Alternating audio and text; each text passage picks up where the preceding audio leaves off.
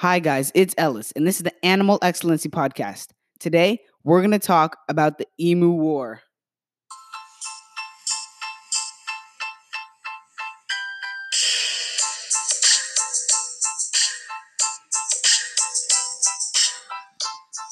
All right, let's get into today's topic. Before we learn about the Emu War, we have to learn about emus. The emu is found all across Australia and is the largest native bird there. They used to be in Tasmania, but they were wiped out. They inhabit Australia's grasslands, savannas, and forests, multiple habitats. The emu is named after the Portuguese word ema, meaning large bird. They can reach 5 to 6 feet tall and can live up to 40 years. The emu is a large, flightless bird. They have a long neck, long legs, and tiny wings hidden under their shaggy, loose, fur-like, drooping gray-brown feathers. Just like an ostrich, it has lost the ability to fly after millions of years of evolution. These birds have no need to. And they've given up the ability to fly and have developed the ability to run. These birds can run up to 30 miles per hour thanks to their incredibly strong and long legs. Powerful kicks help keep predators such as dingoes and wedge-tailed eagles at bay. Those are their predators. They have 3-toed feet and have claws at the end of each one. They are social animals and live in flocks that can contain dozens of birds. Their diet mainly consists of seeds, berries, and insects, but will also peck seeds from animal droppings. When food is scarce, these birds will travel long distances to find some. Fortunately, emus are not endangered. If I have not described this bird to you well enough, I suggest that you look up a picture, so you can see for yourself. Now that we know enough information about the emu, let's get into the Emu War. So the emu is a national symbol of Australia, featured on the coat of arms, but it wasn't always so well liked. And at one time, it was regarded as a pest. The Emu War lasted a little over a month in the year of 1932, from November 2nd to December 10th. It all started shortly after World War I. In the years following after the First World War, the Australian government gave 5,030 veterans plots of land for farming, primarily cultivating wheat and other grains, such as wheat. Wheat is a good example. By September 1920, the government had purchased about 90,000 hectares, or about 222,000 acres of land for the veterans. However, the government needed more land, so the government started to place the remaining soldiers in new areas of Perth, in Western Australia. The land there was barely usable. On top of that, the veterans were put under a lot of pressure when the Great Depression happened.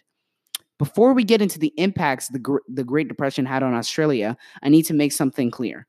The Great Depression did not only impact the United States, it impacted the entire world. Not only the United States. All right, let's get back to it. Due to the economic crisis, the farmers just weren't making enough money. Many left for work in the cities, but some did remain. The Great Depression also caused the prices of one of the main cultivated products, wheat, to plummet. The government promised a sum of money for the wheat, but it never arrived. At this time, emus were a protected native species, and there were about tens of thousands of them in Western Australia. However, emus in Western Australia were becoming a nuisance. They were flattening and eating the wheat crops. Then, in 1922, they were officially reclassified as vermin. By late 1932, a decade later, 10 years, 20,000 emus cost the World War I veterans millions in crop damage. These trained riflemen, right, because they were in the war, killed thousands of emus, but it didn't even make a dent in the population. The emu population was unaffected. So they decided to put bounties on the emus' heads, but that didn't work either. The veterans could not get access to the ammunitions they needed to take out the emus, So they went to a man named George Pierce, the Minister of Defense, and asked the Australian military to take action. Not everyone was in agreement that the country should attack its own national bird, but the operation went ahead anyway. Before it began, however, George Pierce made the veterans sign an agreement saying that the veterans would pay for the entire debacle and he wouldn't take any of the blame if this went downhill, which it did. Led by Major G.P.W. Meredith of the 7th Heavy Battery of the Royal Australian Artillery, the Army set out on November 2nd, 1932, the official date that the Emu War began. They were armed with 2 Lewis machine guns, and Major G.P.W. Meredith was determined to kill 50 birds in the district of Campion in Perth. No, in Australia, sorry. They moved in formation behind the birds and opened fire on the emus. Regardless, it did not go as planned. The emus scattered, but inevitably some were killed. 2 days later, some hidden gunners sighted 1,000 emus from afar and waited patiently for them to move closer. George Pierce thought it would be a good idea, so he sent a camera crew along with the army, thinking that the government should be documented, making a positive change in Western Australia. When they were close enough, the gunners opened fire, killing about 10 to 12 emus. Then both of their Lewis machine guns jammed, allowing the majority of emus to scatter and escape. The media took advantage of the events that happened and publicized that the Australian military lost a battle to a bunch of birds. The army then tried gunning the emus down in moving trucks, but the gunners were unable to arm properly at the emus, possibly because the road was too bumpy. One emu even got tangled up in the truck's steering equipment, which caused the truck to veer off the road and destroy half a length of someone's fence, destroying their property. So, not good for them, or the emus, or the army. On November 8th, it was reported that Major G.P.W. Meredith's party had used 2,500 rounds of ammunition, 25% of the total distributed rounds that were meant to destroy 200 emus. A second campaign was mounted by Major G.P.W. Meredith on November 13th, which resulted in the death of 40 emus. 2 days later, barely any died, but about a month later, it was reported that about 100 to 300 emus were being killed every week. Major G.P.W. Meredith did the math and found out that it took 10 bullets to kill one emu, which was not great news for the army because they were wasting much needed ammunition. In Parliament, Australia's lawmaking body of government, George Pierce was criticized. The opposition parliament members suggested that medals should be handed out to the emus for winning every battle so far. George Pierce was humiliated that the emus had won every battle, calling the entire operation off and officially ending the Emu War. However, George Pierce, along with the government, still decided to provide the army and ammunition to help the veterans. So the war had ended, but the army was still providing their service and ammunition to the veterans.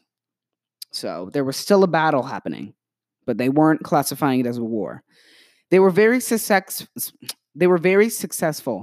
with reports suggesting that the army were killing 300 emus a week. In total, these ammunitions claimed 57,034 emu lives over 6 months in 1934. With 1,000 emus killed, Pierce ended the entire operation and returned to Parliament, declaring victory. However, there were only originally 20,000 emus that were destroying crops, and only 1,000 had been killed, leaving 19,000 emus still out there destroying crops.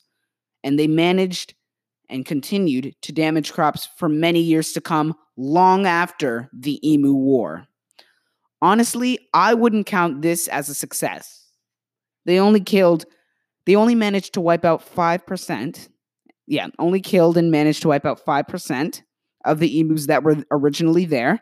And they left a whopping 95% still alive.